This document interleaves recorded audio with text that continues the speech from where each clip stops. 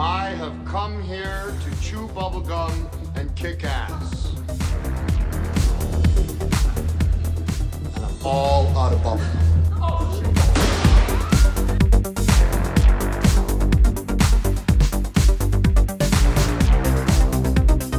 You're gonna need a bigger boat.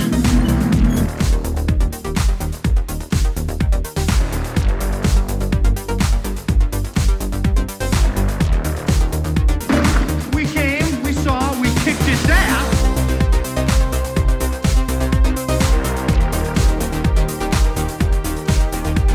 I kick ass for the Lord. Live or die. Make your choice.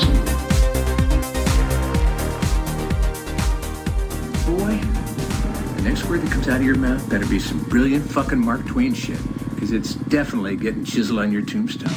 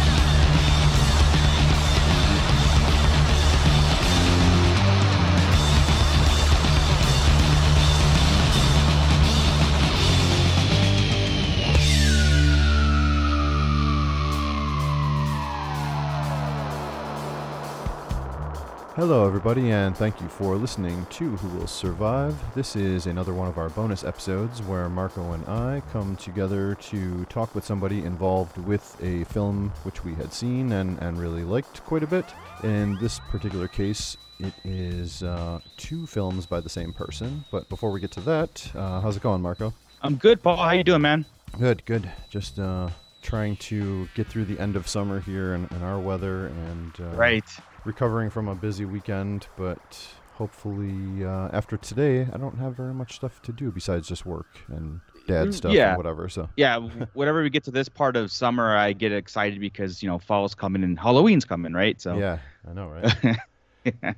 Yeah, so that's good. Just a couple more weeks or months or wherever the part you live in is a little more heat. Yeah, no, it's true. It's it's funny because it bounces in different parts of the country, get different types of weather at different times of year. Even just not going north and south, but going across the country. Right. It's so much different. But we're not here to talk about the weather because that's fucking stupid. Nobody wants to hear the Who Will Survive weather podcast. Which it might happen, right? It might be a thing one day. So. Sure. Unless it was a weather episode where it was all weather-related horror movies. But this is not weather-related horror. We are here to talk about Wolf Cop and Another Wolf Cop. Yes. Joining us is the writer and director, Lowell Dean. How's it going, Lowell? Welcome. Good, guys. How are you? Awesome. Yeah, glad to have you on and talk about these movies. I had seen the first Wolf Cop back when it's actually not on Netflix here now, but when it was on Netflix about a year or so ago, I think I had caught it, and it was one of those, like, I watched it in not like all at once. Like, I watched a part of it and then something came up, I had to leave, and then came back and watched some more of it, and I was like, oh, that was pretty good, but it didn't really watching it in segments like that, it's something where I needed to consume it in one full sit down.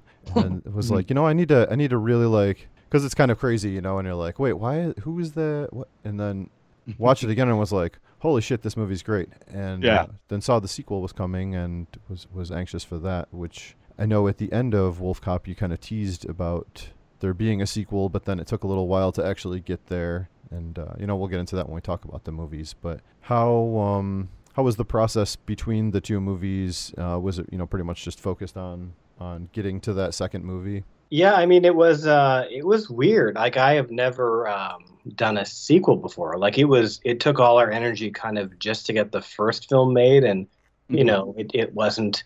It's so weird. It's like, I think of it almost like being in a band, and you're trying to just get that first Right. success, or someone to listen to your, come to your show and buy your first album, and then all of a sudden people want another one, and it's like, wow, okay, Right. what do we do? Right, Because right. we spent 3 years almost underground, desperately trying with our friends to get this first one to become a reality, and then suddenly it's almost like, hurry up and get the next thing ready. So Wow. it was a really weird experience actually doing a sequel. I loved it, but it was definitely it was so, all I can think of is how weird it was to suddenly have to not only do it, but top it the first one and have expectation, but not have a ton more time and money to do it. So Sure. it was.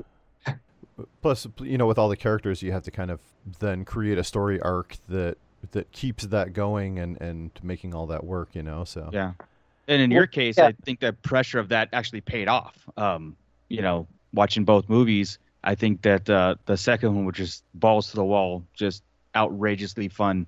And maybe some of that pressure kind of hype that up for you, Yeah, I think the thing about a sequel is the good thing about a sequel is it's almost like the first one can be a testing ground for what Sure. works and what doesn't, because like the first one was made in a vacuum. No one knew really about Wolf Cop. No one really cared. So we were doing things, and the things that always stick in my memory were little moments like having him transform Dick first and the weird sex scene. I remember those were those were the weird things in the movie. Those were the things that we would have conversations about, be like, I hope this works, like, this is weird. Why are we doing this? And Yeah. what was funny is then when it came time to do a sequel, having seen the reaction to the first film, sat in the theater and heard audiences react to those moments, and realizing, okay, so the things that we were kind of nervous about, I think we can really run at full steam ahead and embrace and let this second one, like you said, be a little more balls to the wall and embrace the weirdness of it, which I think, Sure. which is cool, is actually we did some double feature screenings when the second one was done of 1 and 2 back to back. And in a weird way, it feels like one long movie that kind of is just ramping up. Oh yeah, yeah, and I came about this movie with Paul's recommendation, and we watched it, and that's how I watched it. I watched it right back to back. I mean, literally minutes of each other. And I was, and I got all the references and all of those little cameos that you put in from the first one to the second one, like immediately, because it was fresh in my mind, of course. And I think it really does work as like a double feature. Mm-hmm. Absolutely. That's how I actually plan to watch these with my son, who's he's 12, but he's a pretty experienced horror fan, and he loves this kind of weird, crazy stuff like this. So I'm gonna make him sit down and watch it back to back. I like that phrase, "Dick first transformation." That's good. Absolutely. Yeah, that was definitely like it's just funny, like we're pretty far removed now. I guess it's been about 5 years since that first one, and The first one, it's funny what sticks out in your memory and what the weird few moments you remember from set. And I don't think I'll ever forget shooting that scene, but it was That's really great. gratifying to have people embrace it, because at the time when we were shooting it, there was definitely a lot of like eye rolls and like, okay, let's see what. Yeah. Yeah. Well, yeah, because it's one of those things where you could be accused of being exploitative for the sake of being exploitative, that's the tricky line to toe, is like, how do you be exploitative without being so in your face where people are like, oh, this guy's just doing it to be different, or sure. to be an asshole or be shocking or whatever. So Yeah, no, I mean, for us, it was built out of, for sure, definitely we wanted to stand out and we wanted to be different, but also it was born out of reality and practicality. I mean, the biggest thing for us was I really wanted our transformation to be great. And Yes. we didn't have a big budget at all. And it literally was built out of myself and the effects artist sitting down and making a list and watching, famous transformation scenes and seeing how many shots they did. Like we'd watch multiple ones and be like, okay, they had 8 shots, or they had 6 shots, or they only did 3, but theirs were really good. And figuring out what can you build and what can you design.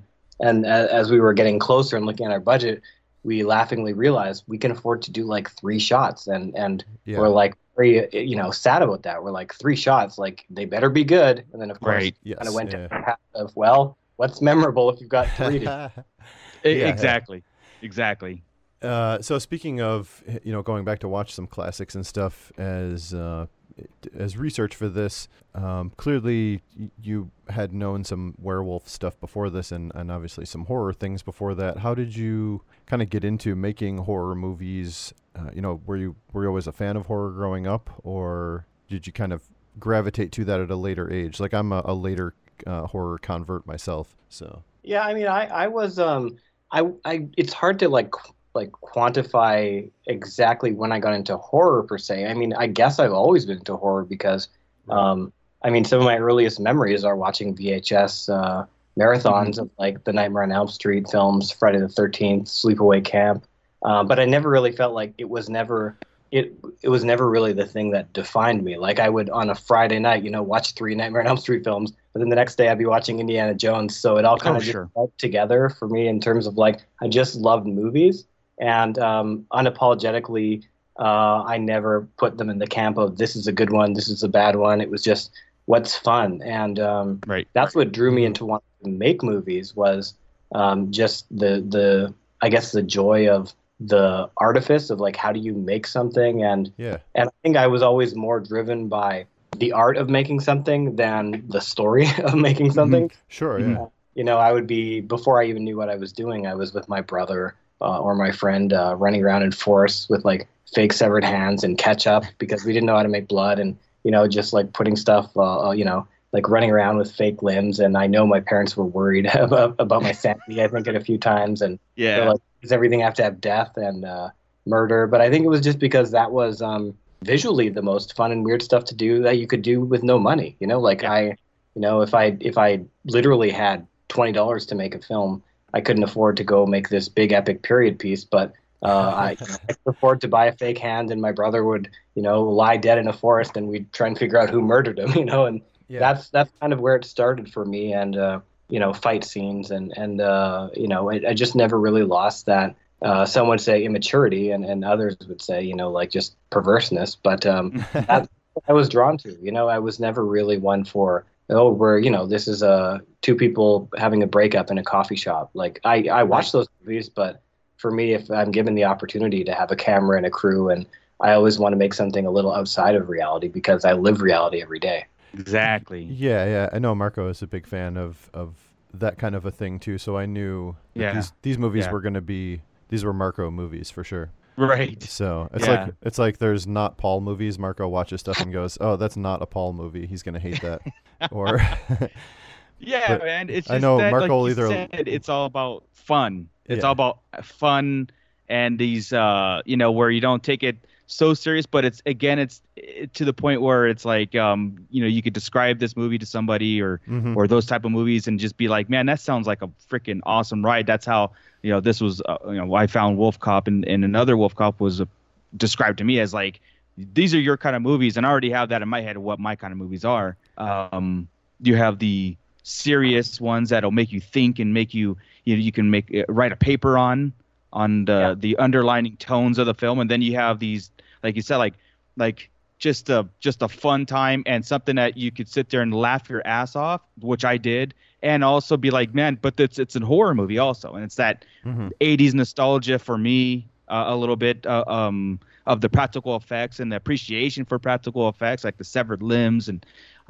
just awesome times of being a kid. Reminds me of it takes me right back to that Sci-Fi Channel Elvira movie, everything. So sure, that's great, because that was like for me, you never know if you'll how many movies you'll get to make, or if you'll get to make it right. And to me, I just wanted to make like a tribute to my childhood and monster movies and superhero movies, and just put them all in a pot and stir it up, and that's kind of what these movies are. I think it's like they're a bit ridiculous at times, but no one could ever say they're awesome. Take them with heart. Right. What was your training in the filmmaking industry? Like, did you start out as trying to write or cinematography, or how did you kind of what was your focus on? How did you break into that department? Believe it or not, for someone who made a movie called Wolf Cop, I have a degree in film studies, and that's kind of my background. Cool. Is I've studied cinema and the history of cinema and art, Okay. you know, as it approaches to that. And but I've always been again drawn to the weirder and the B movies and the superhero films. So it was, I would say, like, after going to university, obviously, what the hell do you do with a film studies degree? You either write books or you do nothing. So I chose to kind of, you know, following in the footsteps of my role models, people like Sam Raimi and Peter Jackson. I started making short films, horror short films, and to kind of pay the bills, I would work at my local community television station. I would do shooting and editing, and to this day, I kind of freelance and do editing and other things in between. But I'm more lately spending time writing my own stuff and, you know, just like desperately, chaotically trying to find a way to get the world to give me millions of dollars. Yeah. Yeah, aren't we all? Right. Yeah. Right. Yeah. Hey, at no, least you're honest. That's awesome. sure, yeah. No, that's cool. And so, do you have any desire to keep working in film or in TV, or kind of just open to whatever seems interesting, really?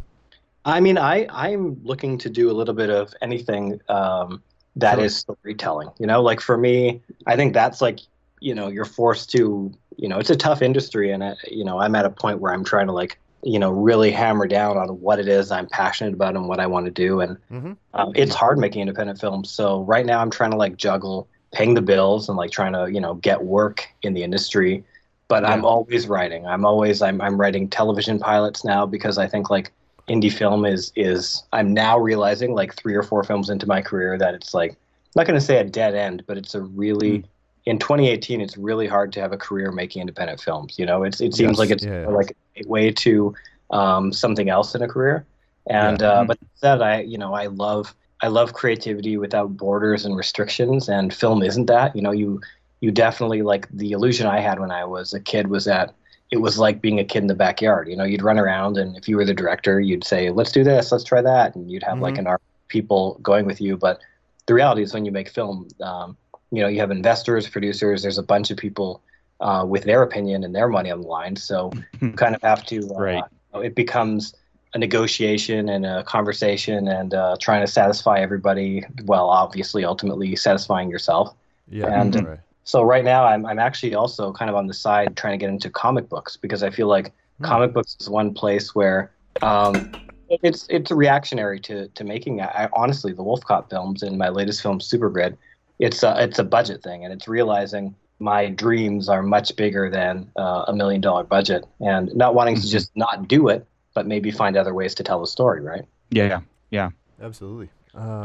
Cool. So to kind of transition into talking about Wolf Cop, I had heard you talking about, but I can't remember the specifics of, you had entered the film into like a contest that you had won funding for that. What was the contest that was that actually kind of funded the first film?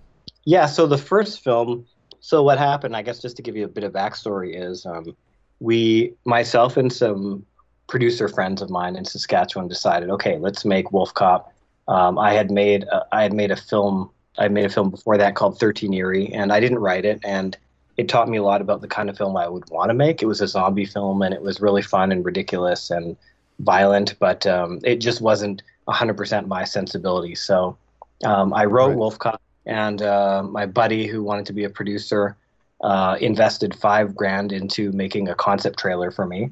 And, you know, we brought 40 friends out over a weekend, and everybody chipped in, and we made a concept trailer for Wolf Cop. You know, we knew pretty much, you know, I had the script written. We knew Leo Fafard was going to play Wolf Cop. I knew that my friend Emerson Ziffel was going to do the makeup effects. So we just kind of centered everybody together and made this trailer, and started applying for applications for financing from, you know, the government and other creative industries and, you know, independent producers. And it was a really tough, you know, it was a lot of, you know, we had some good leads, and we had like a blackboard of ways to finance the film. And one of them was something called Cineku, which was, it just popped up around the time, almost like fate, around the time that we had done our concept trailer. And it was an online contest where this company was going to pick and finance a Canadian independent film. And the reason we entered, because they were offering, I think, a $1 million budget, which isn't insane. It isn't. It's it's a decent, healthy budget for an indie Canadian film for sure. Mm-hmm. The appeal was they had partnered with Cineplex, which is like the national theater chain. So they were guaranteeing that your movie would play in theaters across Canada, and that was why we're like, okay, that is a selling point. So we entered this contest, and we were up against like 90 other film projects across Canada.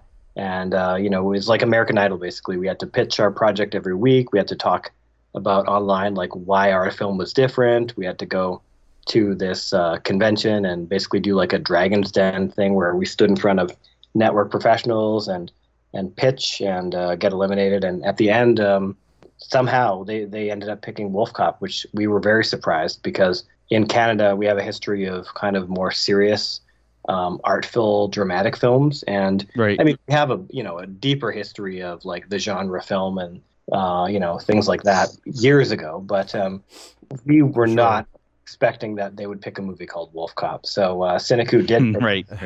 And that's kind of how the partnership began, and they chose our project, and then we went off and made it. Sure. Nice. Maybe they just want to give something different a chance, I guess, if they're not usually doing that kind of movie. But I think so.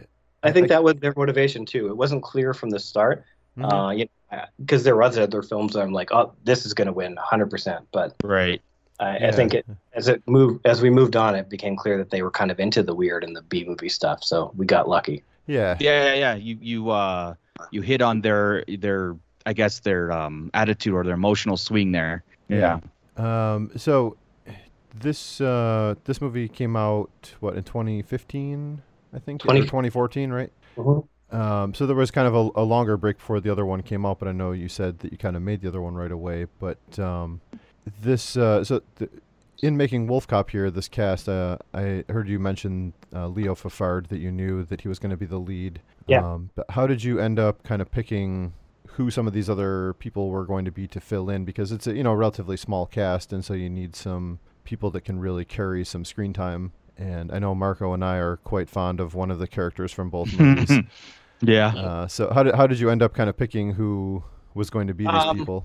Well, I mean, for the first one, to be quite blunt, it was who the hell is going to be in a movie called Wolf Cop? A lot right.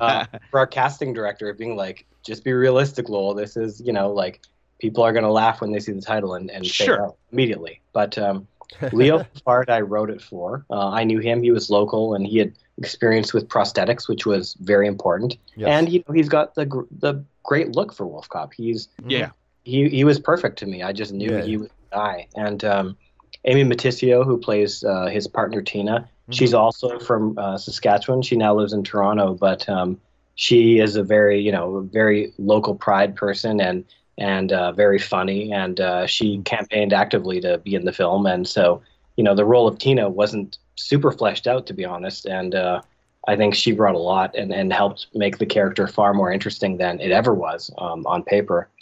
And honestly, the rest of the cast was a mix of everybody else. Basically was either someone I had worked with before, like Jesse Moss, who plays the gang leader, or people who we saw on tape and who actually auditioned.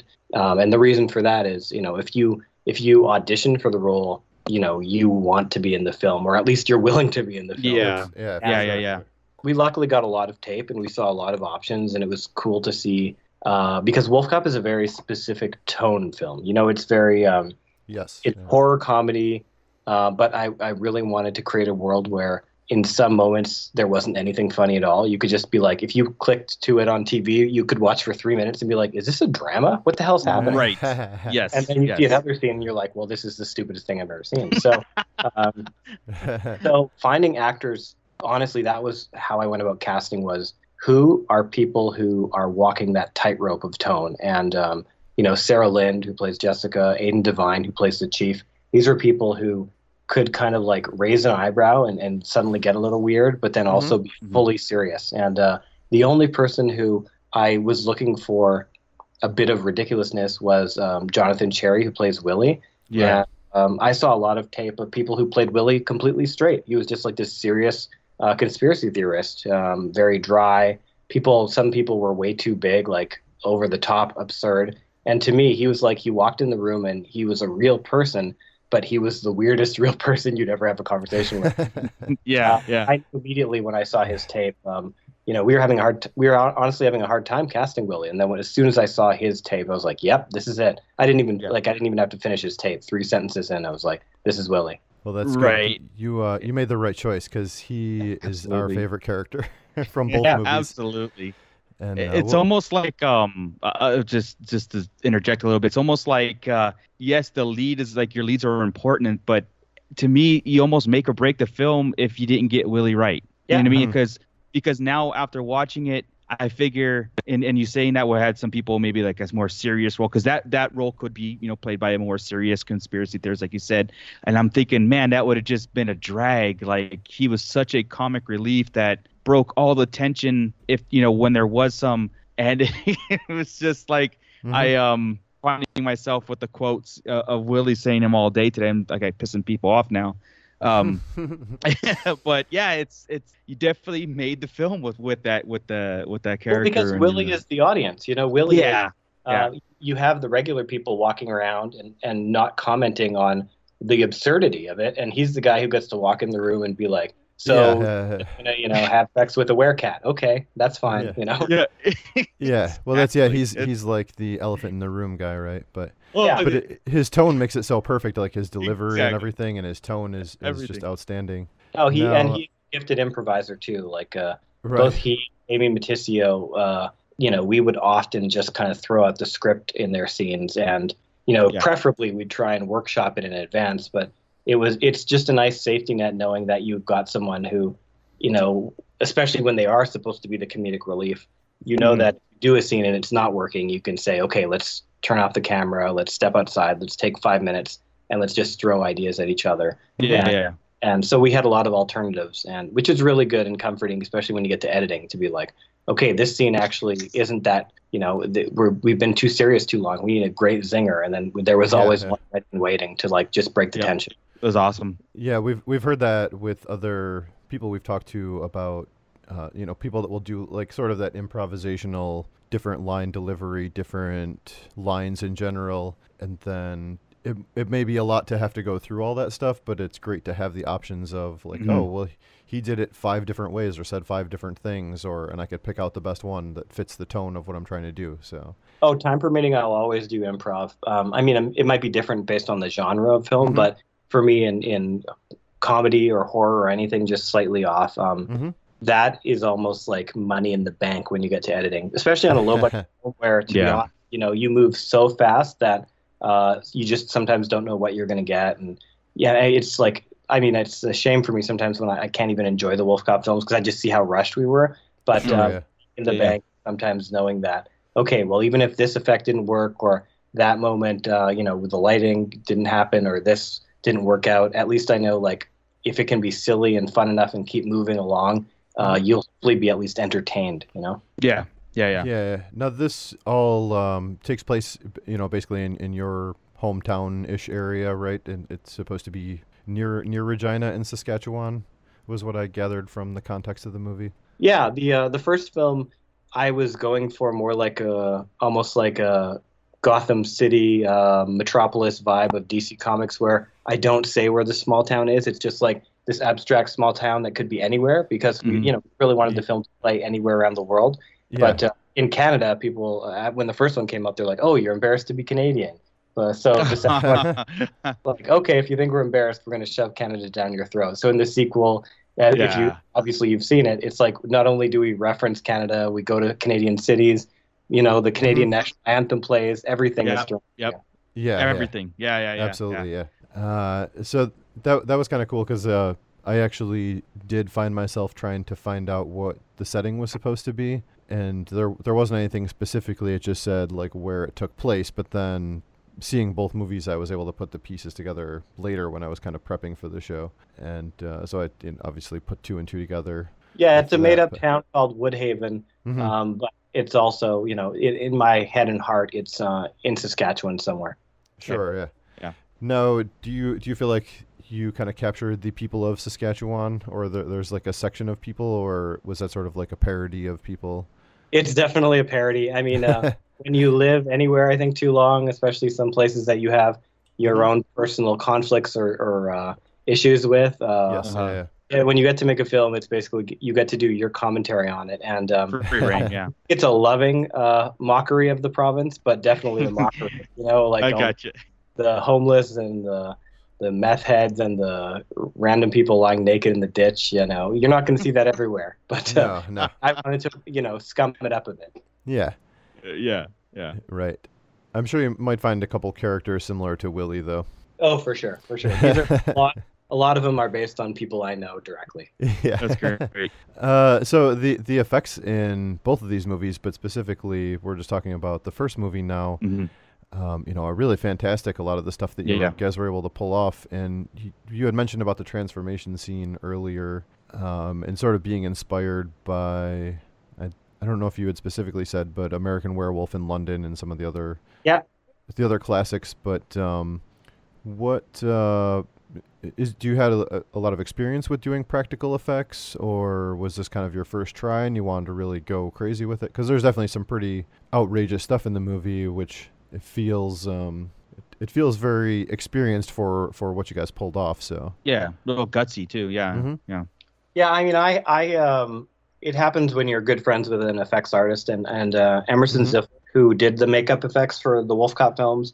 Mm-hmm. He and I are really good friends, and he actually, we met on one of my short films about 10 years earlier, just about, and it was a zombie film. And I've always, again, been drawn to genre and horror. And I remember making this zombie film when I was, in my 20s, and he was much younger. He was like a teenager, and he wanted to do the effects, and I didn't know him at all. And he just I had an open casting call and crew call for this short film I wanted to make, and he said, "I'll do your zombie makeup." And the zombies, in my head, that film was 100% more about a comedy, and I would have been happy with like shitty gray makeup, and some fake blood. Mm-hmm.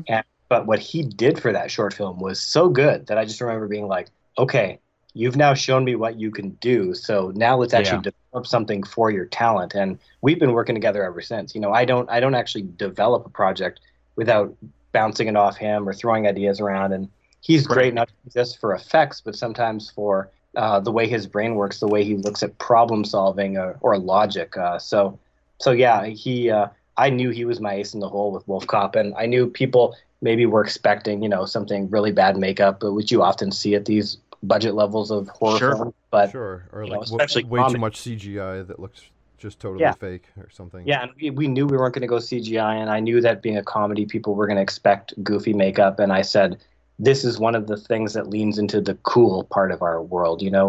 I mean, it'll be over the top in Evil Dead, but when we see Wolf Cop, it shouldn't be, God, that guy looks like shit. And I mean, it doesn't always, and Emerson and I joke about some of the really rushed makeup jobs on the first film, but by the time we hit the sequel, I actually think he looks genuinely great, and with the right lighting, it's not funny anymore. He could have been just straight up terrifying. Sure.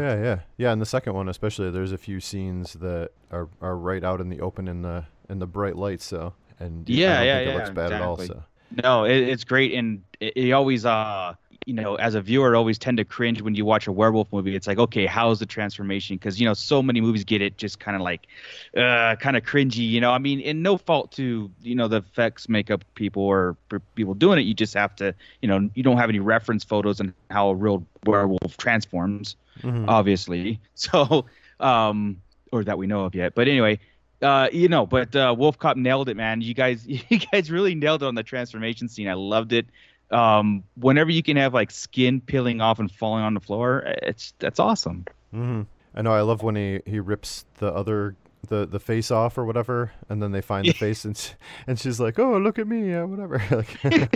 And puts it over her face. That's fucking hilarious. Yeah, that's funny because people have mentioned liking that moment, and that was an improv. That was literally what's funny to me when I watch that scene is that's not that actually is a face from a completely different person, like one of our severed heads, and we were just shooting. I said, "Oh, it'd be so funny if you found his face," and Emerson just had to quickly run and like cut a face off of a mannequin head and be like, And I was like, that looks really bad. And he's like, I'll cover it in blood. And we're like, okay. So Yeah, you can't tell, right? yeah, it's hard to improv with makeup effects, but when you have the right team, you know, Right. you want to give them months to come up with a gag, but every now and then you can just be like, 5 minutes, get me a face. Sure. Yeah. On the spot. Right. So, both of these movies have sort of a wolf or were creature that has sex with a human. What was kind of the inspiration for doing something like that? I guess you have to go deep into psychology to figure that out. I have no idea. Sure. Funny. Well, Okay. you needed a montage, right? Like to keep it Yeah. nostalgic and 80s theme. We've talked about you need a montage. So why need not a make the montage. sex scene? You need a love. You need a love yeah. scene. And Yeah. I remember, I don't know why, like I can't explain where it came from, but for the first film, one of the first scenes I was visualizing in my head was a weirdly romantic 80s love scene, only he was a werewolf. And it was hard to explain and hard for people to wrap their head around. People were like, well, are they both wolves? And I'm like, no, she's not a werewolf. And they're like, are they both human at the time? And I'm like, no. And they're like, isn't that bestiality? I'm like, I don't know. I think it'll be kind of weird, you know? Yeah. Why And it was put a definitely- label on it? Let's just Yeah. film it. Yeah. yeah, why It's put just a label love, on yeah. it? To me, it was like Yeah. it's like the Superman thing, you know? It's like Lois Lane is always with Clark Kent, and then like Yeah. he'd be with Superman, and I just thought like, well, this is his version of Superman, so there's just something funny to me about Right. you know, a sex scene with a hairy beast, and Yeah. but taken very seriously, and you know, so that's Right. how we That's great. did the first one, yeah. No, it's I like the reason that you gave, that just because you thought it would be funny. Yeah. That's pretty much why I would do something like that too. So, which Yeah. I don't know anything about making movies, so I would never. It would just be an idea that would die on the floor. So it's awesome that you did that, though. But no, it's I would say it's not bestiality because they are humanoid creatures. Yeah, So- and they have candles, so that negates it. Yes. Yeah. Yes. And there's definitely consent, so that's also a plus. Right. So Always important. yeah, always get consent. No, this one was great. I love the first one. I love how it had like the other great thing, because this is, you know, basically a creature movie and kind of this horror comedy, you know, schlocky throwback 80s, and you have a lot of the music cues and stuff like an 80s movie. You have the badass car that you guys destroyed a cop yes. car and made the wolf car, and have some cool driving scenes with that. I like how what the final antagonist of the whole thing, the shapeshifters and everything, is like, you don't waste our time with trying to put too much science or thought into it. It's just like, oh, they're shapeshifters. It just is. They exist. Yeah. Exactly. They Yeah. do a thing. They make werewolves and they drink their blood and it keeps them alive. Like, oh, okay, cool. You know, I was We're just explaining that to somebody, and they're like, "That's fucking awesome!" Like, it was just, that, you know, like that sentence. You know, you don't hear that, like werewolf. Well, yeah, and the shapeshifter they have to like make the guy a werewolf. And yeah, it just Right. man. But was there a temptation to like expand upon that, or were you always pretty set on like, I'm just gonna leave it hang and that's, you just have to I suspend mean, there's your always disbelief? a temptation, but actually, I wanted to say as little as possible, and Yes. so much so Less is that more. Yeah. we actually had to do pickups for the first film, because in the first film I didn't even want to explain like the ritual, or I knew it was going to be an occult thing, Mm-hmm. but I mean there was an occult book, and they look in it and they kind of get the idea of the ritual, but at first I just wanted to have them see the picture in the book and be like, occult ritual, and that's like, that's it. They want to do something to get his blood, but Nice. when we first started screening the rough cut, it was like, okay, maybe this is too vague, so but yeah, I've always been in the camp of I think it's more fun in the imagination, and I like to know Yes. like my internal logic of why it's happening, but I also don't like to do homework when I'm watching a movie, so Sure. Especially like- a Right. comedy. You don't want to add too much science and seriousness to it. yeah, I mean, I like giving you enough to understand it, but not doing a homework lesson. Mm-hmm. No, that was cool, and it makes a nice little sort of antagonist to the, I guess, sort of anti-hero that Wolf Cop has become, where he's fighting this shapeshifter invasion throughout at least the two movies now. So, Yeah.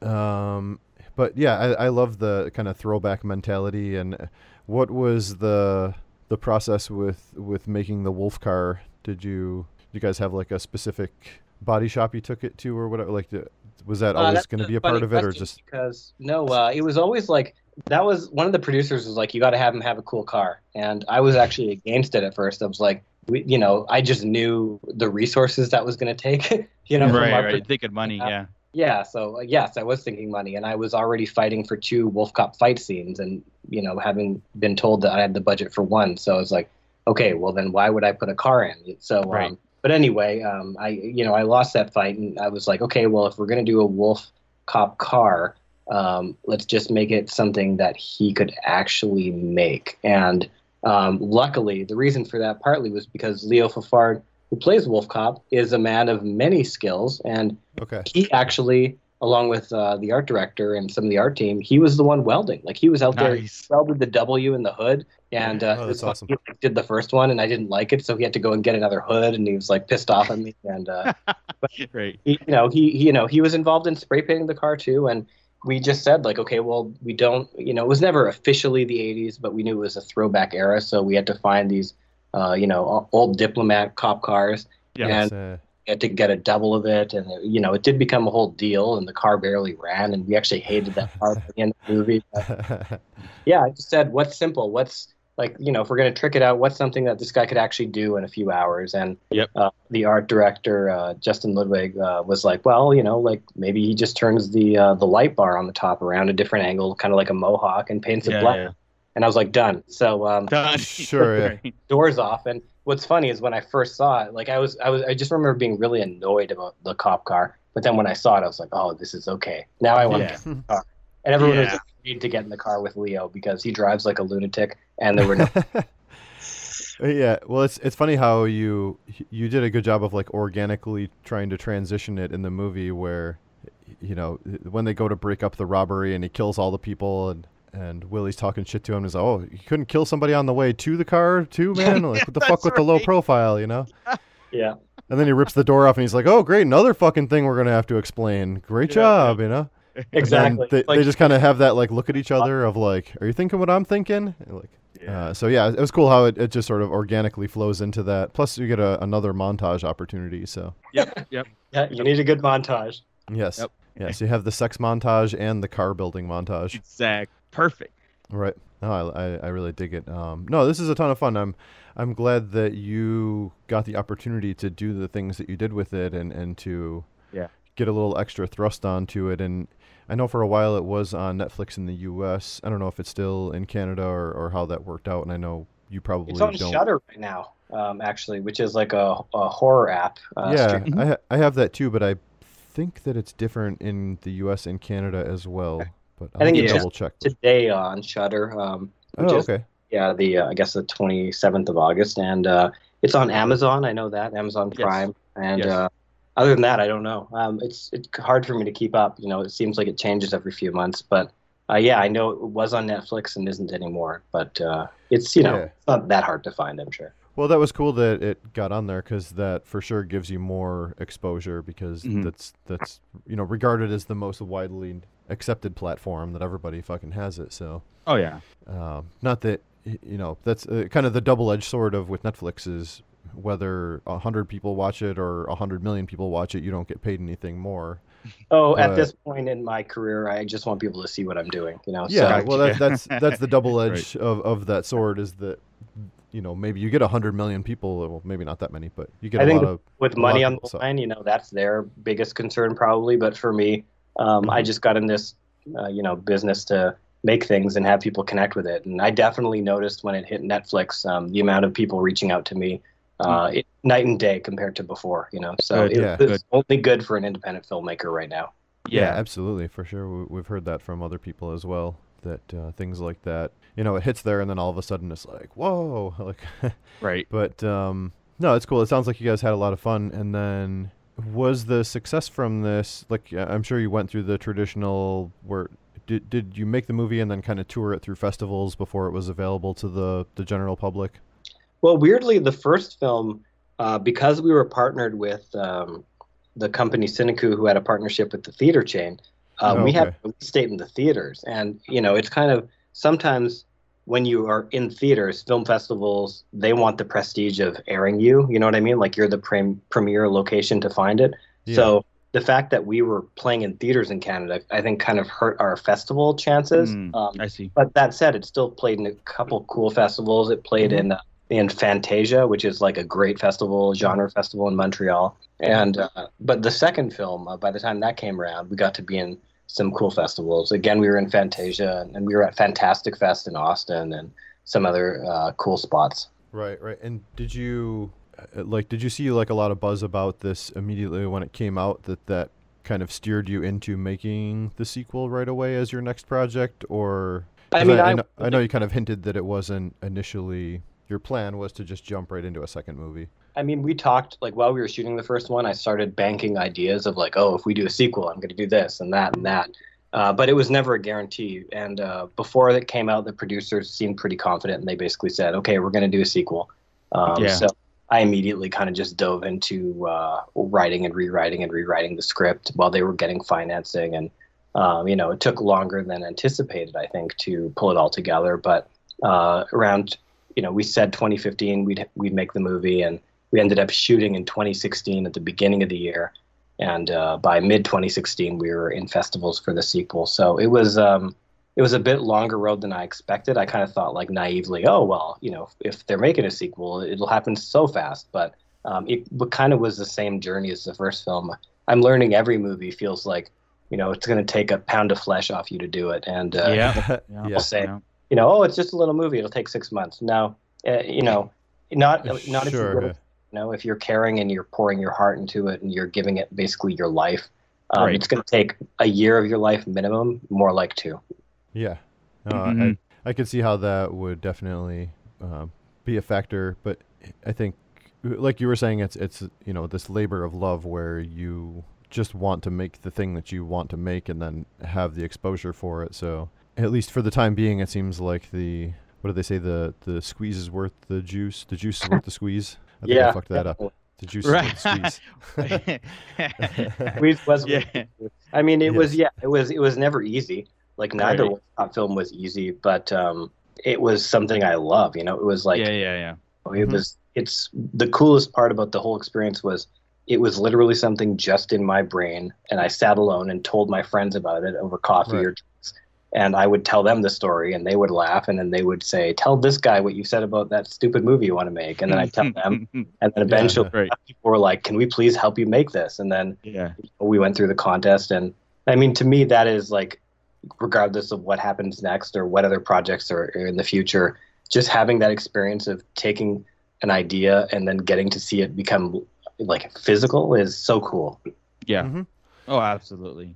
So, you come off of that and you start working on the second one, and then you are ready to go with making this. I had listened to one other show of you or some interview that you were talking about how you wanted to take that in a different direction and not just not make Wolf Cop Part 2. You wanted to make another Wolf Cop, whereas it's not going to be the same story again. There's going to be a different twist, and shit's going to go in different directions and whatever. Mm-hmm. So where did you kind of pull some of the inspiration to like take these different directions in this movie? Like we have this different twist on how the shapeshifters are going to spread, and some of the different science behind this.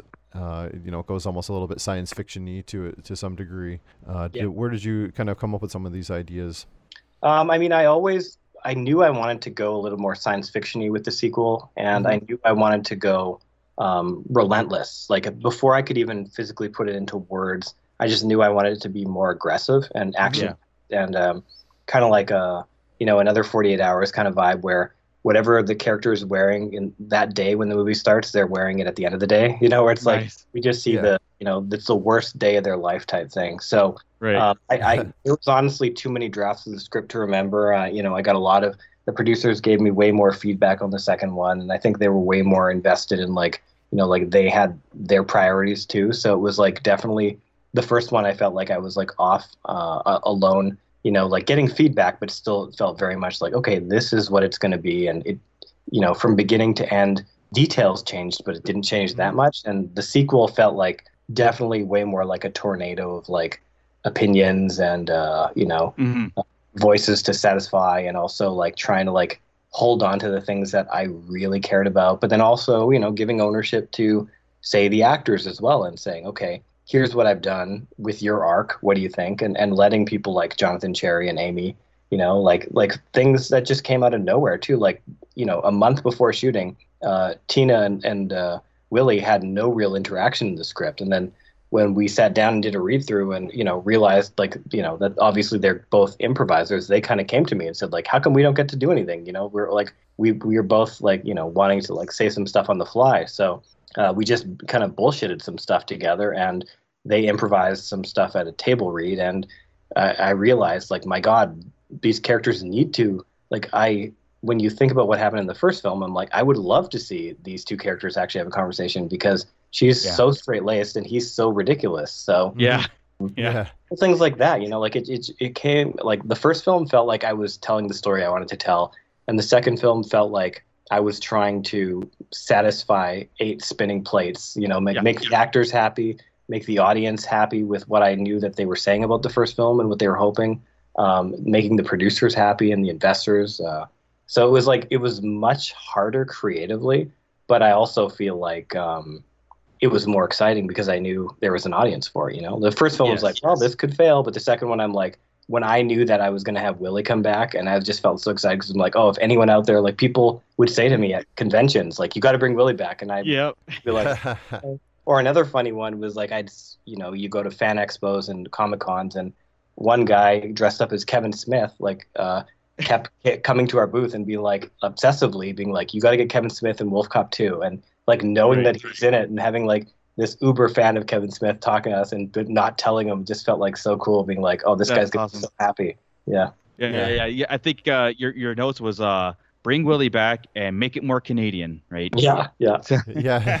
Those are big ones, and not be afraid to go. I actually, like, looking at it now, obviously hindsight is 20/20, but part of me is like, God, I think we made it too weird. You never know. Oh God, no. I say no. I don't think you made it too weird. I think you made it perfect. That's but that's just my cup of tea, though. I mean, just having it like, like I said, monsters, sci-fi, anal probes. It's definitely the kitchen sink, right? It's definitely everything, man.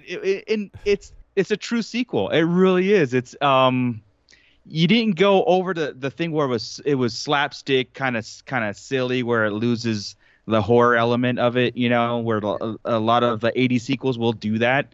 Gremlins 2, right? I mean, we didn't go. I like 2. Yeah. I like Gremlins 2, but I understand what that movie is. You know what I mean? I liked what it was, but I understood where it wasn't anymore. You know what I mean? But with Wolf Cop 2, it was just like, and like I said, I watched it back to back, so I didn't know Willie came back. You know what I mean? And so that I was just like cheering. I was absolutely cheering that he came back. Because that's how I felt. Yeah. Like, I hope people. Yeah. And he came back, man, swinging, and every line that he delivered, like under his breath or whatever. Oh God! Like I said, I've been walking around quoting Willie all day, and I think people are getting upset. He's so much better in the second movie because I don't know if that was intentional, but like he has more charisma because he's actually himself. He's a shapeshifter. He's unleashed. Like, the thing about these films is these are 17-day shoots. So, like, to be honest, and the first one, I cast Jonathan Cherry. He and I, it's not like a Hollywood movie where we sit down and we talk character and, we do rehearsals and all these things. Like, I cast him on a tape. We have a phone call. And then the next time, the time I physically meet him, he's coming to set to be Willie. So it's like such a learning curve where sometimes you're 2 days into shooting before you realize, oh, you're really funny. And he, you have a lot of ideas. And then and guess what? You get 3 more days and then he's done, So I think, again, that's the benefit of the sequel with a relationship like what I had with Jonathan playing Willie was, the first film is like, you just realize by the end, oh, we love working together. So the second one, like a no-brainer, was like, no, there's no way I'm making a sequel without bringing him back, right? Perfect. Right. Yeah. Yep. Yeah, he definitely has a lot of great lines. My favorite, personally, is when he confronts the organ player, Organo. He's like, what? Your name's Organo? You play the organ? That's super fucking weird, man. Why aren't you wearing any fucking pants? You already fucking pants. And did you guys know who Organo is? No, I looked him up on IMDb, but he didn't have movie credits. But I didn't recognize. Well, this is why we do these podcasts, I guess, so I can explain Okay. the awesome little insider things. The organist named Organo is another cameo. He's a singer, Lawrence Gowan, and he is the one who wrote the sex scene songs. He wrote Strange Animal, and he Okay. wrote Moonlight Desires, and he tours with Styx now. Oh, okay. nice. That's nice, awesome. Nice. Yeah, so he's a big deal, and the fact that we got him in the movie was like super rare, and we weren't gonna have to say anything, he wasn't gonna really have any lines, but once again through the fun art of improv, I was like, wow, you're actually pretty good on your feet, which no surprise being an experienced musician who plays to like sold out crowds. So Sure, yeah. we let him just go nuts, and he's like, I'm not gonna wear pants, and then they improvise all those weird lines, so it was really fun. So you play the organ. Your name's Organo. It's super fucking weird. And God. aren't you already? I get. Yeah. Yeah, I'd be but going no, all day all with of that, his parts are great. Like, Yeah. he's definitely unleashed, and you get that like manic sense of that he was missing for a few weeks or months or however long it was, and then he ends up with kind of a weird Quado type clone growing out of his stomach. Quado. Yeah. So then it just makes him even weirder, which is Love it. great because he has to interact with this weird clone version of himself. Yeah, that was another thing that I was like, that was really fun in the writing and thinking, and then as soon as we're doing it, I'm like, God, this is a nightmare. Yeah. Every scene of him, we have to have like, an army of people puppeteering and moving him around. But yeah, I love the little interactions with him and his dude, especially the one when they're smoking the weed together. They're smoking the joint together, and he gets pissed. And it's no more weed for you, man. Yeah, it's a fun super character. fun. So the other, the science fiction element is you bring in sort of these android cyborg type creatures that make up the hockey team and the robot assassin that goes to the strip club. Was that sort of like a almost Terminator type inspired thing, or? Totally. And I had, these are, the personal heartbreaks of the movie is that the Frank character at the strip club, he was actually supposed to be a much bigger role, but we didn't have the time to shoot his additional scenes. So, hopefully there's a third film where we can bring him back. But there's more to that character, and I wanted to do a lot more of that kind of, I wanted a monster brawl, like a really good mano-a-mano like fight. Right. That the strip club scene was just meant to be round one to set it up. Right. Yeah. And Beat Wolf Cop up. Right. Yeah. Yeah. They need a rematch. They needed a rematch in that movie, but For sure. it fell by the wayside, sadly. Right. And I know Marco mentioned about making the movie more Canadian. I love that you added hockey into it because I mentioned in the pre-show part about being from the Buffalo, Niagara Falls area. Like, we're a big hockey town, and I've been to these little, small town rinks and whatever, the tiny bleachers like that, watching a high school team or something, or so it totally hit home with me. I was like, oh, this is great. I love this. That's good, and that's another talk about the weird things that happen while you're prepping a movie. We thought we were going to be a summer film, so there was never going to be any hockey. It was going to be like some kind of rodeo or some kind of town parade or something. And when the schedule got pushed, that was one of the only things that kind of cheered me up, was like, well, it's going to have to be a winter film now. And I was like, well, I'm not shooting a big outdoor winter scene. So we're like, well, what's a gathering that works in winter indoors? Yeah. And then it was like, that okay, was now awesome. Canadian. Yeah. Right. And, Yeah. He's serving two of the demandments, I guess. Right. Yeah. Yeah. And you kind of made it almost a Christmas movie too, right? With these Yeah, right, Santa yeah. bandits.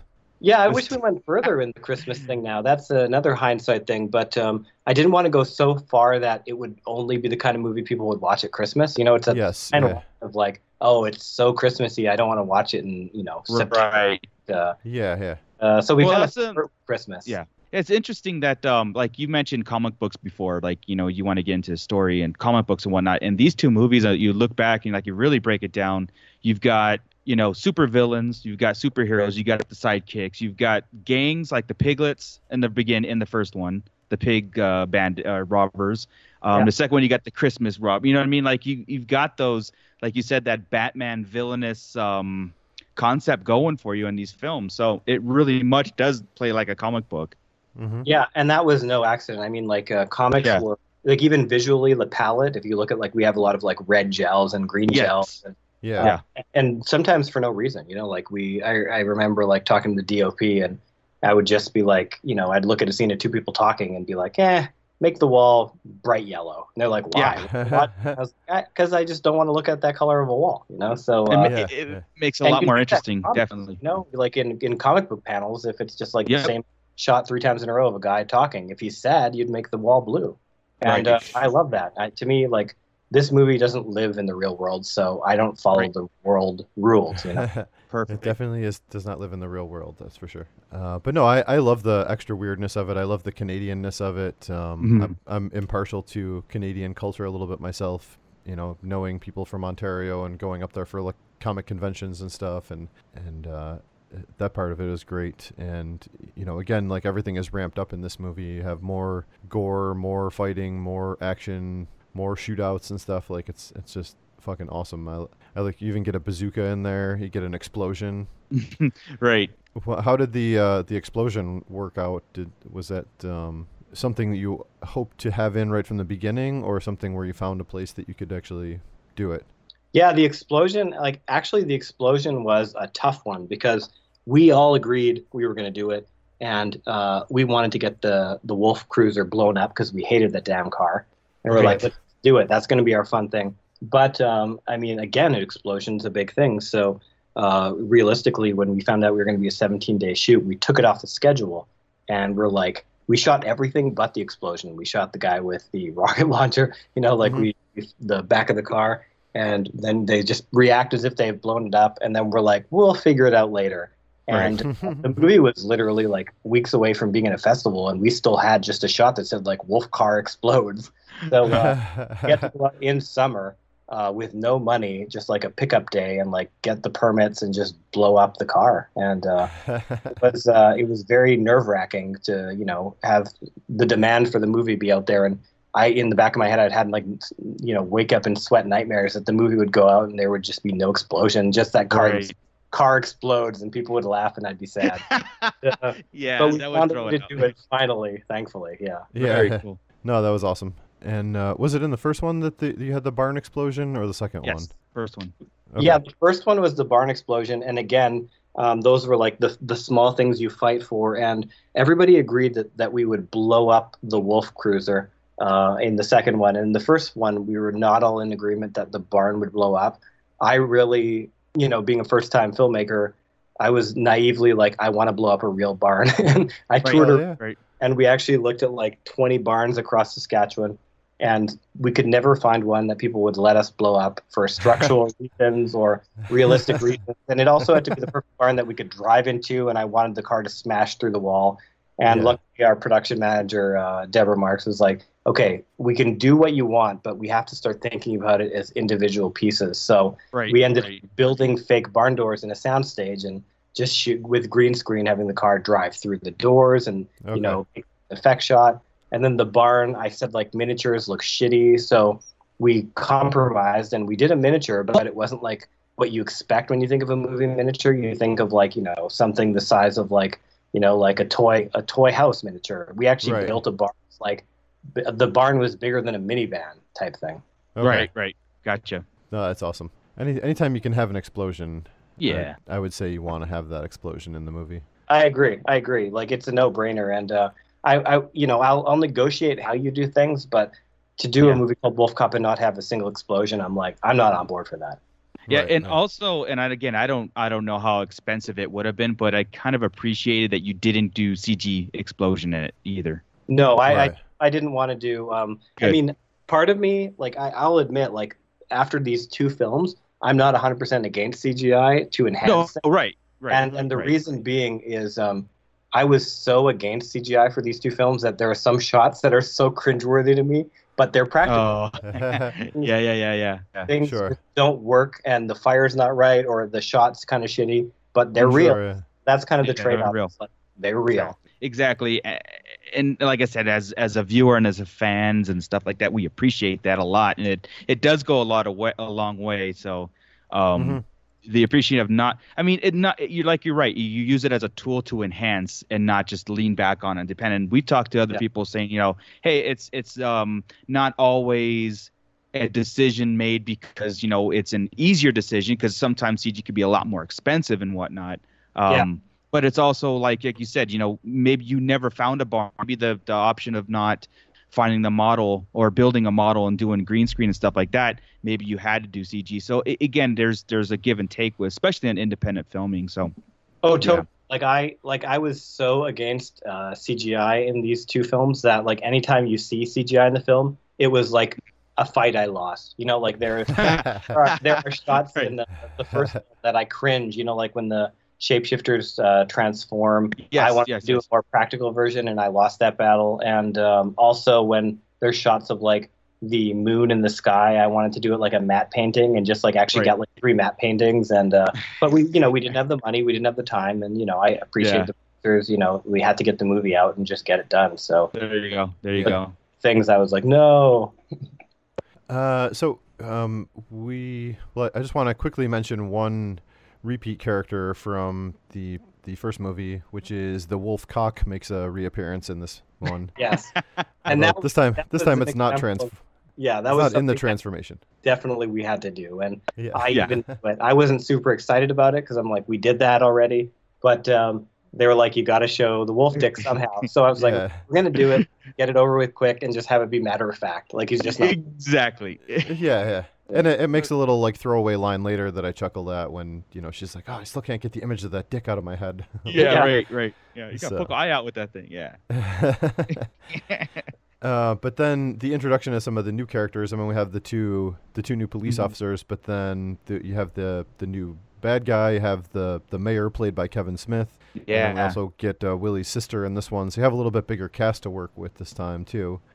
Did that make it, I'm sure, just a little bit more chaotic to have to do these different parts, these different people, and have more moving pieces to fit into the puzzle at once? Yeah, and a lot of it was, just weird scheduling things too. Like, for example, Yannick Besson, who plays Sydney Swallows, he was a wonderful villain, but we only had him for a small, window, so we had him for like a week or something. And then when we found out we were getting Kevin Smith, it was great, but it wasn't in the same week. And I'm like, but would they share a scene? So it was like figuring out like how to do things like, and that happens all the time, I'm sure on TV shows and bigger things, but it was kind of my first time of like shooting scenes where it's like, okay, we're going to shoot this scene twice. And, it's going to be an AD standing here where this actor was. And the actors have to just act opposite crew members and just trust me that in the editing, it's going to make sense, Yes. Yeah. I'm sure that it makes it harder, especially with being on a smaller budget where you can't just come hang out for a month and just wait in the trailer until we need you. No, you don't get that. You get people when you get them. Like Kevin Smith, I think we had him for like 6 to 8 hours. So it's just like, okay, we're gonna use you as much as we can. Sure. We're gonna maximize that you're actually here and willing to play with us. And I'm just gonna have to have really good storyboards and remember the lighting and remember where people were standing, and if you're handing him something, remembering exactly left to right, height, all those things. So you just kind of take on a little bit extra and just to make sure you're technically, secure. But by and large, then you just, the hard part, then thinking, how do I now improvise? And you have no one to improvise off to, you're like, a week later, you have to be like, oh, he made a joke about farting, so can you react to that? Right. Yeah. No, I like. Oh, go ahead. I was just gonna say, and having Kevin Smith, an uncredited actor in this movie, what was that decision? I mean, was that his decision, your decision, or something? Maybe he just wanted to help you guys out, do this, and just like, look, leave my name off of it. I honestly don't know. I think that's like, the producers would have to weigh in on that. Oh, okay. But it was kind of just like he definitely wanted to be there, and he was all for it. So I think it was just kind of like a last minute, like random thing where it just worked out that he was in our province, and we just took a shot and it worked out. Sure, gotcha. Yeah. Oh, that's cool. That was cool. And not only that, but you got to kill him too, so that's pretty. Right. That's pretty badass. No pressure, right? Yeah. Could you be in our movie and we're also going to fuck you up? Yeah. But no, that's definitely was cool, and I love the addition of the sister, which her name was Kat. It was Kat, right? Yeah. And she's a werecat, obviously. Yes, yeah. And so then we had mentioned in the first one that you get to have the animal person hybrid have sex with a regular human, where this time, the wolf cop is untransformed and just has sex. Yeah. And she is actually transformed. It's great because you go a little further with this one and kind of make the scene a little bit more silly. It almost reminds me of like a like the thing in Team America. Yeah. I don't know if you've seen that, where like the long Oh, I drawn out have, sex yeah, scenes of all the definitely, different positions and stuff. I mean, we Yeah. definitely. I just wanted to go further, and I wanted to. Yeah. This actually wasn't what I wanted to do in the sex scene. I had a completely different idea, which I won't say because maybe I'll get to do it in another film. Right. But, Gotcha. but yeah, the producers are kind of like, okay, maybe that seems like a little further. So maybe we should do something a little simpler for the sequel. So it just kind of became doing the opposite, which I still Right. think, then we said, okay, the spirit has to be the opposite too. So if that one was romantic, this one has to be aggressive and so Right. on and so, Right. No, that was pretty great, and she was just a cool character. Anyways, I like her little interactions with Willie, and Willie's all overprotective of her, and then he has to Right. Yeah. listen to her have animal sex, and he's all, Yeah. all traumatized from it and everything. Oh man.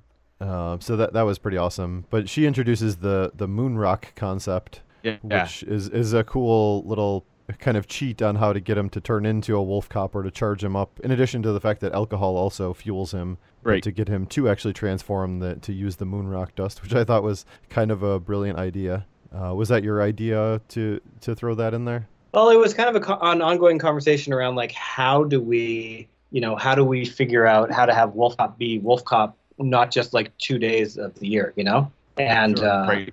it became like we need some kind of fix, and I forget exactly where it came from, but like it just felt like moon rocks would be good for an addictive personality like Lou. Yeah, and they can make all the jokes about like having a giant rock and whatever, and like the Let's crack party. jokes are basically Yeah, there. yeah, So, yeah. That's And pretty the awesome. the moonshine plus the moon rock mix. I mean, Oh, and then yeah. it's perfect. It's like spinach for Wolf Cop, basically. Exactly. Yeah, and I love the element. I didn't mention it in the first one, but how he can basically the more that he drinks, the stronger he gets. It Yes. enhances him. They were trying to figure that out in the first movie, why he was so much stronger than other ones, Alcohol. because he's drunk all the time. So Yeah. Yeah, definitely a Popeye vibe. yeah, Yep. definitely. Exactly. Yeah. And then even the name of Lou, that he's the Lou Garou, is great. Even right up front with the werewolf thing on that, which I think Yeah. in this movie the Not being up front enter is good. version. So yeah, I heard Lou Garou many times in my teen years. Yeah. No, it's pretty awesome. I love the name and the way, it's, again, with this movie, there's a very like 80s sensibility to it. You have a lot of like synth, and then you have kind of the metal at the same time for the montages and everything. So Mhm. you could definitely see there's a little bit of love letter to the 80s type of feel in these movies. Yeah. Totally. And And that's what we were going for. We never wanted to say like this is a straight up 80s film, but I'm glad you picked up. We definitely wanted to give the vibe of an 80s film. yeah, well, and it's like a modernized version. Like you have more modern sensibilities to these people and everything. Mhm. The one last thing, we'll as we kind of start to unwind here, we'll each kind of throw one last thing at you here, and then just let you plug whatever might be coming up for the future. I was curious with doing the wolf makeup / suit that you use for that. How did you manage that on your short time schedule? Because I know stuff like that takes forever to get set up. So did you basically have him do all the makeup stuff in a bunch of days get that out of the way, or did you have to keep kind of stringing that along and like have him do, are you going to be the wolf today but not tomorrow, and then Yeah, it was kind of a mix. I mean, we in an ideal world, we'd be like only human some days, only wolf some days. However, we had to, based on locations and other concerns, some days he had to actually be human in the morning and nice. go be cop after lunch. And the process was 4 hours, so we'd have to make sure we broke him and film scenes without him before lunch, so that they could start on the process and he'd eat during lunch, and then hopefully we'd get him a little bit later in the afternoon. But we definitely on the first film had to kill time and shoot other scenes and schedule it really smartly. Sure. But by the time we did the second film, Emerson was so good at making him and his team at making Wolf Cop that he better than he ever did in the first film in under 2 hours. It became a kind of where there were many days where he was human and Wolf Cop in the same day. We just had to like schedule it right, you know. Sure, yeah. So did you have any last question or anything that you wanted to ask about either one? I got two things. Well, one is the one thing I just want to say that I appreciate probably like the besides all the dialogue and everything that I laughed my ass off was the blind guy in the stands from the one from the first film, the gangster guy that got his eyes poked out sitting in the fan. So I'm glad you picked up on that. That was a good friend of mine who went to film school. Yeah, that was absolutely brilliant. When I saw him, I was crying. Awesome. Just knowing that, of course, and of course, you left it open for a third one. I don't want to ask anything about the third one, or if it's in your head or whatever you're doing. But the only thing I do want to ask is that has anybody the cast is everybody on board to do a third one, and excited for it, if it is happening? Honestly. Okay. There's no immediate plans. Like unlike the first film, where as soon as we finished, we started doing the second.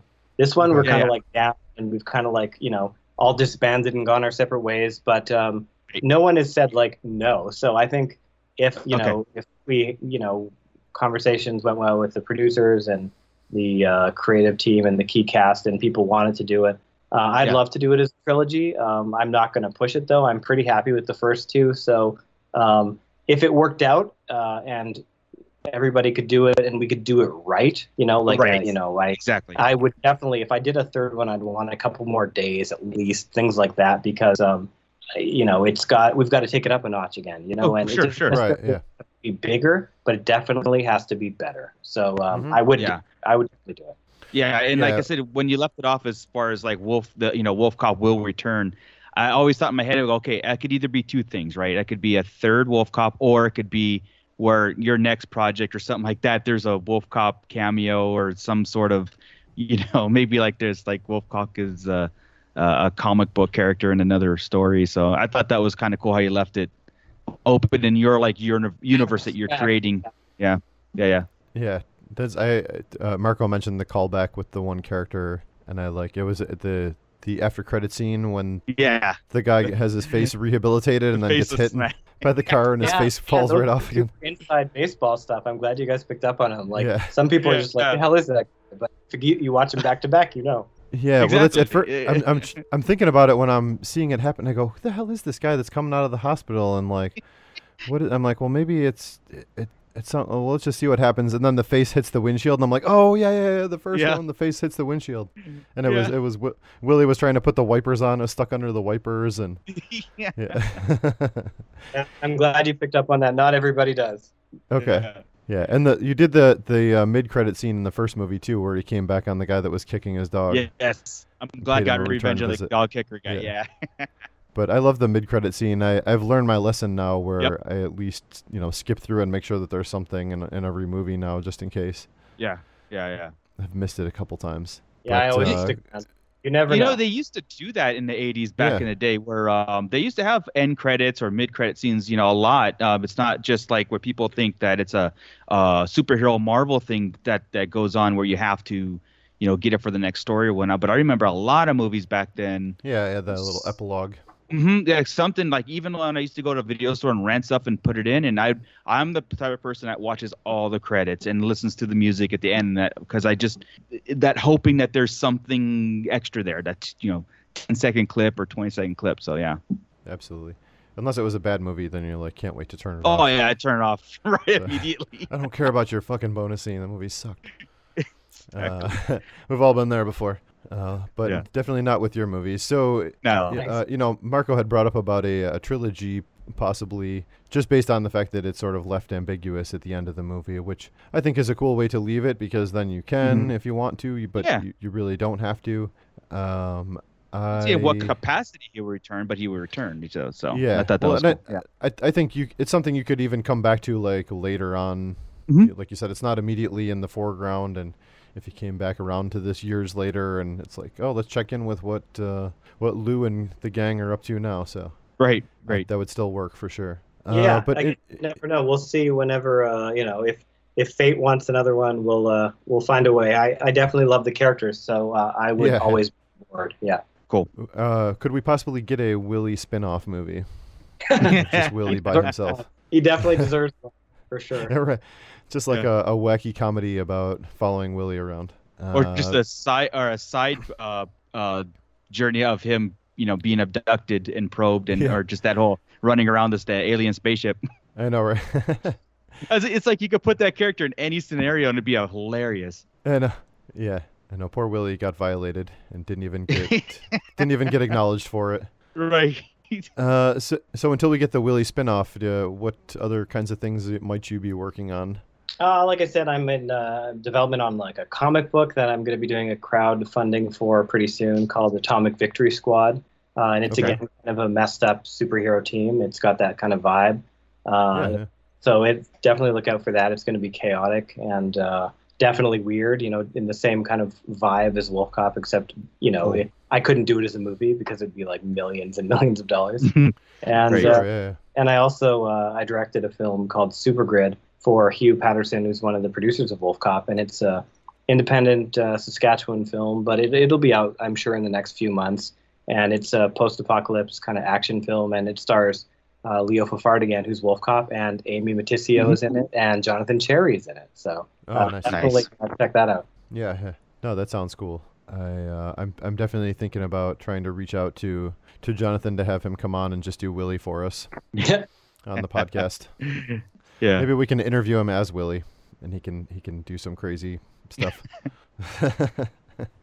But no, that actually sounds really cool. And do you have any other kind of you don't have to necessarily give anything away, but some other ideas of where you'd like to go, or some things outside of the horror box, or more serious things, or anything like that? I just want to keep writing and directing. So I've got a couple projects in development. I've got a drama that I'm working on that's like nothing I've done before, and I've also written a couple of horror films that I also want to do. So you never know. It's always, like I said, a really hard battle to get these projects, but there's at least 3 or 4 that hopefully will become real in the next couple of years. For sure. Cool. Stay creative, man. Thank you. Yeah, definitely. So why don't you just let everyone know where they could keep up with, whatever you have coming out, and the movies that are already out, and what you might have coming up, just to, know for the future what you're doing. Yeah, so, if you want to know anything Wolf Cop, we're on Twitter and Facebook, easy to find. Atomic Victory Squad, the comic book, I'll be crowdfunding in September, so you can find that pretty easily just by looking up the words Atomic Victory Squad. And I'm on Twitter, so you can look for Lolo Film, LOLOFILM, or just search my name on Twitter, and I'm usually sharing any projects I'm working on there. Oh, that's awesome. And cool. I know you said that these movies are out on all the various VOD platforms, and then possibly on Shudder in the US, but definitely in Canada. I'll look into that more myself. And there was also the 2-pack of the movies, which it's funny because I rented these, and then I was almost going to buy them in the 2-pack, but then I'm like, but what if a third one comes out? I'm going to have the 2-pack and then just like a single one. Yeah, it'll be... But I still might just buy them individually just in case. So, but we'll see. Either way, I'm definitely going to go back and pick up the physical copies so that I can watch them with my son here in a little bit. Well, they're worth it for the extras. There's some really good extras on there. So cool. Check. Oh, cool. Yeah. Yeah. People love extras, especially in horror. We're all kind of junkies for. Once you find a movie you love, then it's like, no, I want to see more everything. about. Yeah, exactly. So, but no, this is cool. We really appreciate the time that you gave us here, and just giving us some more insight on these movies and everything else. And it's always fun to hear the story of what people were thinking at the parts that we see, and how much it matches up to maybe what we were thinking with them. Right. So yeah, we will make sure that we plug all of your stuff. And for anybody who is listening, if you don't know where to find us, and you just happen to find us because you were looking up stuff to have to do with Wolf Cop or Lowell, we are on iTunes and Stitcher and Podbean and all the usual platforms as far as that goes. And you can find us under Who Will Survive Horror Podcast, Instagram, Facebook, and we're also on the feeds for the Legion Podcast Network and the Raw Live and Unedited Podcast Network. And I think that's everything. So thank you guys for listening, and we'll see you guys next time.